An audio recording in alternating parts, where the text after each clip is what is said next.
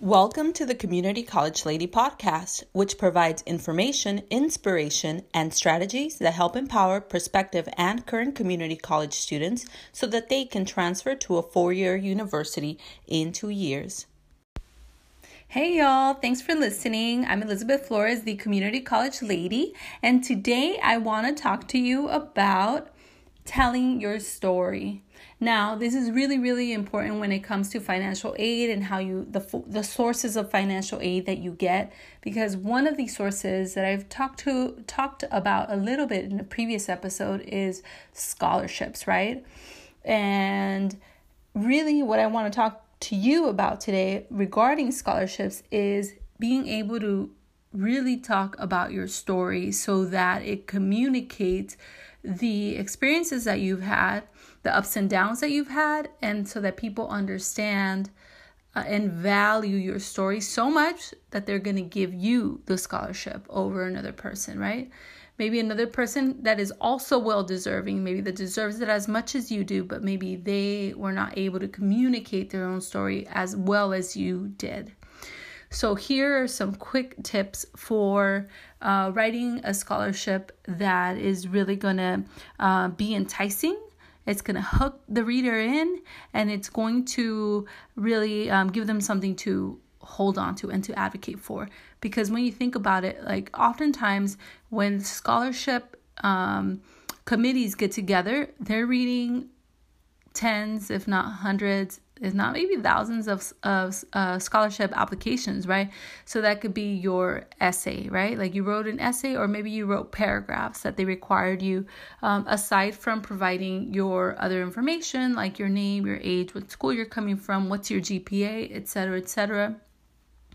So they have to go through, the scholarship committee, and it needs to go through this information super quick, right? They're going like, okay, 2 minutes per essay or 6 minutes per essay application, but really it's more like 2 minutes.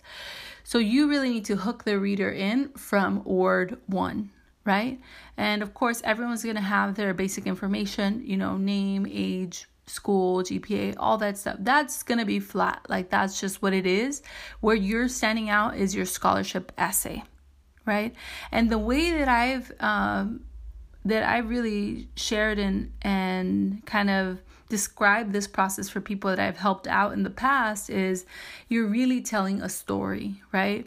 And it's not a story per se, it's your narrative. It's you telling about your experiences to the reader, right? To the scholarship committee. And basically what you want to do is like think about a hero's journey, which has a delineated kind of way that you tell the story, or think about, a movie that you've watched, right? Think about maybe when you were a little kid, a Toy Story movie, or one of the scary movies, whatever movie you're thinking about, or a book, of course, right? There's always some kind of setup at the beginning. There's some kind of drama going on or conflict that comes up. And then the person, the hero or the person going through, in this case you, has to do something about it, right? They have to decide to do something about it. And then there's a resolution at the end, right? So it's just 4 parts. So the setup is like, hey, I'm first generation college student from, this background or that background. Or you can start with a quote, of like, this quote makes sense to me because as a community college student, I've had to face whatever. So you're setting it up, right? What is the tone that you want to give, or maybe even what's the theme that you want to set up for the reader? So what are you going to talk about, right? Is it going to be climbing a mountain, navigating the oceans, right? Sometimes we want to kind of illustrate these things for the reader, and you're going to set yourself up. Then there has to be that challenge, right? What's the conflict, the challenge, the problem that has come up? And for you, it might be,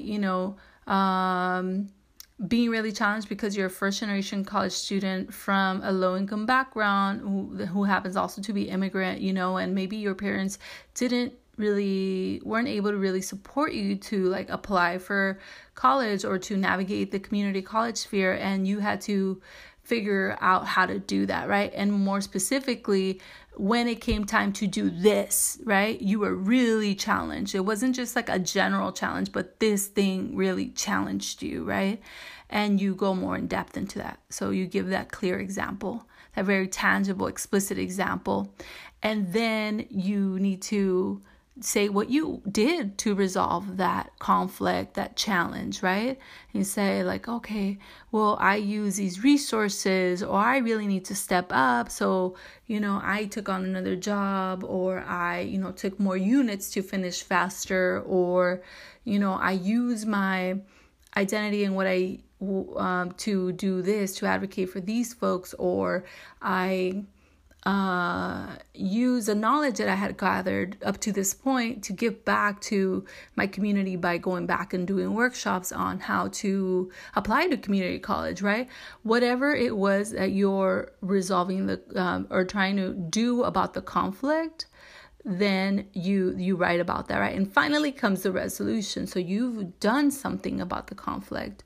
Now what happened at the end, right? And typically you don't want to end on a low note, right? You don't want to end on like, and everything went to the basket, the trash bin or whatever. It's like, no, like, even if it did go to the trash bin, like, oh, it didn't work out, I didn't make it, I didn't get this, I didn't find the support, you're still in the game for the simple fact that you're applying to the scholarship, right? So find the upside. With the resolution, you're definitely going to talk about what happened. Maybe it didn't have a pretty ending, right?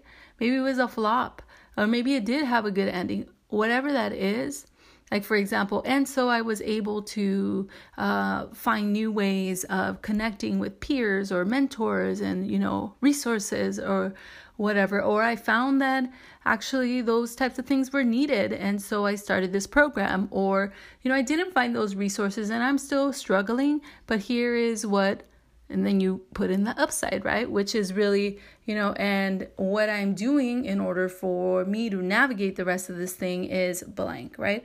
Or I know that these challenges are actually going to be the things that push me to move forward in my career, right? So you have the setup.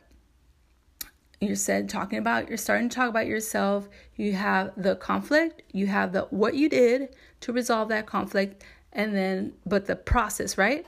And then finally the resolution, like what happened at the end with an upturn, right? You always want to end up on a positive note. Well, I think I could probably talk a lot more about scholarships. If you want me to do that, please let me know. I can totally do that. But that's just kind of the general way that I've told people to really format their essays for their scholarships and whatnot. And I'll talk more about this, but it's important to be vulnerable with this and really open up so that people can see who you are and the struggles that you've actually faced and how you've overcome them. All right, well, that's it for today. Thank you so much for listening. Thanks for listening to the Community College Lady podcast, where my goal is that you transfer in 2 years, earn your BA in 2 more, and be successful for the rest of your life. I ask that you help me reach 10,000 people this year by subscribing and reviewing. I know we can reach this goal together. Until next time, remember that you are deeply loved, safe, and worthy of greatness.